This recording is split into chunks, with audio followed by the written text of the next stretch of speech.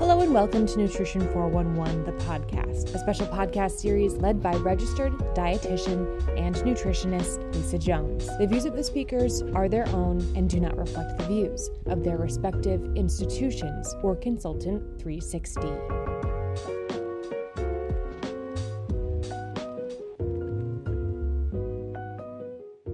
Hello and welcome to Nutrition 411, the podcast where we communicate the information that you need to know now about the science, psychology, and strategies behind the practice of dietetics. Today's podcast is part of a series of episodes on diabetes technology featuring a Q&A with Livleen Gill and Rachel Stahl Salzman. Welcome, Livleen and Rachel. Thanks so much for having us. I'm excited about this episode. I want to take a moment to introduce each of you first. So I will start with Livleen Gill. Livleen is a president and CEO of Apostle Group LLC, a consulting company that provides innovative solutions to clients in healthcare, food, and nutrition. She's also the CEO of Wholesome Village Company in Rockville, Maryland. Previously, she was a private practice nutrition consultant for more than 20 years and food and nutrition services director and outpatient dietitian at healthcare centers in Maryland. She will serve as the Academy of Nutrition and Dietetics president in 2024 to 2025 year. Next, I want to introduce Rachel. Rachel is a registered dietitian and diabetes care and education specialist in the Division of Endocrinology, Diabetes, and Metabolism at Weill Cornell Medicine in New York City. Rachel is passionate about empowering individuals to make sustainable lifestyle changes and leverage diabetes technology and digital health to improve their health and quality of life. So again, welcome Livleen and Rachel. Thank you. All right, well, our next topic of discussion is apps. So let's get appy. So my first question, I want to know, what are your favorite diabetes apps? Let's start with Rachel. You know, that's always such a difficult question to answer, and I do get that question quite a lot. So I'm going to give it to you how I say is that I don't have one favorite app. Okay. My reason is that it depends on the person, understanding what their individual needs, what their individual preferences and treatment goals might be. When I think about different apps, I think about the categories. There's ones that are more nutrient tracking apps. So if that's what the person's interested in and that could be helpful for them, there are a couple apps, and I'm sure Livleen, we'll talk through some there. Maybe there's some more aspects of glucose monitoring apps, ones that are, helping to take their glucose meter readings and putting it onto an app, or CGM apps, which are, connected to the device, which can give people in real time their glucose values. So it really depends, and there's no one size fits all.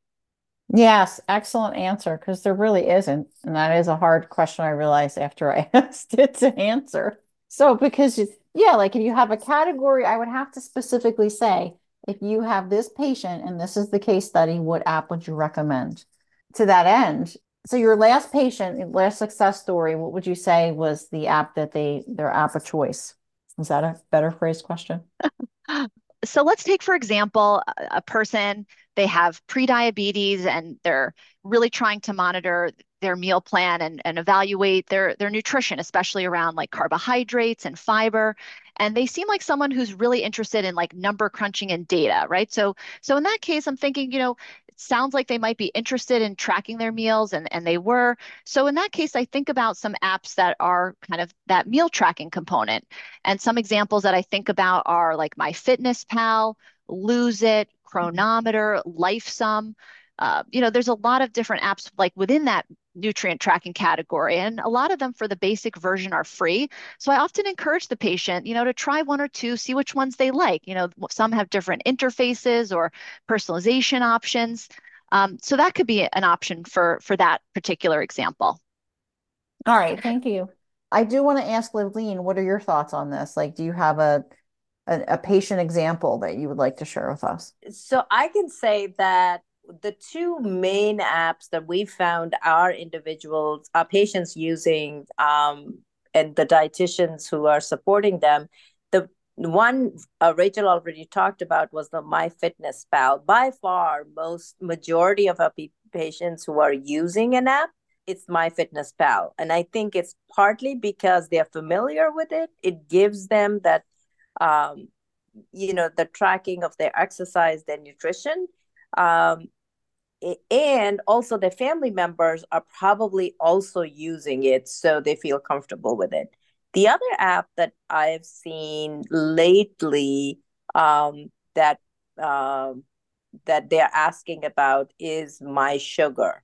And I know that tracks the blood glucose, and also our healthcare professionals like, because there's a healthcare professional side of the report. So those are the two that I've seen in our practice being used. And it's, again, as Rachel said, it depends where the individual falls, what their preference is, what they want to use. And for us, they're the ones who are suggesting it and bringing what they're comfortable with. Yeah. And then I'm kind of thinking, like, as I'm listening to you talk about the different apps, I've heard of MyFitnessPal, but the My Sugar one, is that one a little bit newer of an app that is not as well known?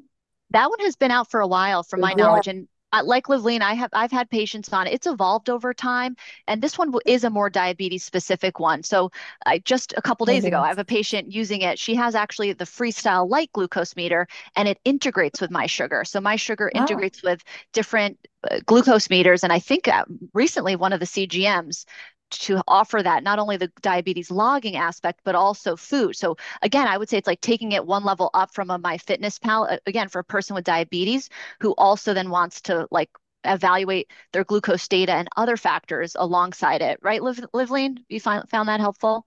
Yes, absolutely. And I know that's why I said my healthcare professionals are more partial towards that one, because the reports that are generated, they can also, those reports are specifically for them so they can follow. But those are the two ones that I've seen in our practice that are being used. Yeah, and Lisa, I would add what Livelynn's saying is that if the data can also get to us, that makes it like a slam dunk, right? Because the patient is getting the benefit of using the app that we might be recommending. But if that app could then provide clinician specific reports or a way to share the data, even just, being able to see what they're putting in it to help offer insights to help our medical nutrition therapy and diabetes management, that really, helps to elevate it. In addition to also some of the food tracking apps, I've also found, and Livleen might also have experience too, of some apps that are more photo based. And this has been helpful for the patients that aren't into the nutrient tracking, nor necessarily need to track every single nutrient they're putting in. Apps that I love around that would be Under My Fork, which users would take pictures of their meals. And it's connected for those using Dexcom CGM. So people could see the pictures in conjunction with their glucose values to really be able to see, how did that meal affect their glucose values? Did it keep them in range? Did they have some hyperglycemia? What were the factors? And then from the provider perspective, to be able to like see the pictures of what they're actually eating really helps me so much in being more efficient and personalized with counseling. yeah, and that's incredibly helpful too, listening to what you're saying about when it's connected for the patient, and I guess both for, because you have the data there. So I think that's really helpful. And then the other question that popped up in my mind was, do you have like a list for patients? Because that can be like overwhelming. Like, which app do they choose? Do you have like a list of apps and then you're constantly updating that list, or you just kind of go by case basis when you're working with patients? That's such a great question, Lisa. It's something that I think as something that I've written some articles with the ADCES in practice group, and I feel like that's like the next step is putting together a whole chart of the different apps and features. So stay tuned. It'll help hold me accountable. But in all true reality, at Weill Cornell, we've just developed and updated a diabetes self-care booklet that's going to be accessible for all patients, inpatient and outpatient, across multiple sites in our hospital system. And we've added, as part of our, big rehaul and update, we've added a section on apps because these should be considered as part of diabetes self-management. So we are Yes. actively building that. Yeah, and you mentioned your article, Rachel, which leads me nicely into the fact that you published an article in ADCES. It's called Embracing Diabetes Apps in the Digital Age. And in this article, you discuss innovative approaches to empower people with diabetes to achieve positive clinical outcomes and improve their quality of life. And I would love it if you would share with our audience the key learnings from your article for those that haven't had the opportunity to read it yet. Sure. Yeah, I'd be happy to give a quick snapshot of the article. So the article is really geared for the healthcare professional, the dietitian, the diabetes care and education specialist, and others about how we can support patients to use diabetes apps in a way that's going to best optimize their care. So in the article, I talk about some different types of apps, different features around nutrition or diabetes specific management, how to really individualize the selection of apps to support them with some sample questions that you can even ask to help gauge their interest. Has the person ever tracked their health data on their smartphone? Have they used apps before? What's worked? What hasn't? That ultimately helps you to kind of help to identify. So really that's like the first category. The second category with the summary is really configuring it. So once you've identified which app or which apps that person might want to try, I walk you through my 6-step process, mine and Dawn. I did co-author the article with my colleague, Dawn No, and we walk through a 6-step process on how to individualize and rather configure the app to meet their goals and treatment plan. And then lastly is thinking about collaborate. So think of it again, identify, configure, and collaborate.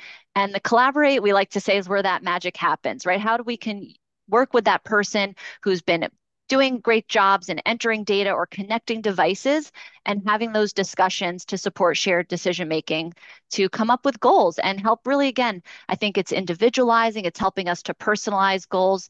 And these apps can be great tools to help with that accountability between appointments where we might not have the capabilities and bandwidth to, be checking in with them so frequently. Yes, exactly. And that's wonderful to hear. And I really like the breakdown, the identify, configure, and collaborate. And I just want to hear Livleen's thoughts from her perspective on identify, configure, and collaborate. Lisa, I have to say, I really enjoyed Rachel's article and the way it was all laid out. In fact, I shared it with my team to be able to come together and put a resource together for the clinic, and so that they could follow those steps, because the way she's laid it out in the article and her co-author, it's really great, and it's helped us considerably. So Rachel, thank you for writing that and sharing. Oh, so happy to hear. Thank you. It really is just kind of how it, as all of us, right? As we're practicing and, in clinical care, how could we help to organize these workflows to really help support people? Livleen, I love that you shared it with your team. That's fantastic to hear. And then Rachel, your article that you wrote is being shared. That's also Yes. amazing as well. So That's so nice. And I would add, like this ICC framework was actually created from ADCES. It was a framework created just in the past few years for integrating technology. So really, I took that framework that's existed, that's been encouraged, and I applied it to the use of apps in a really systematic process. So, that was really a help guiding force in thinking about technology integration.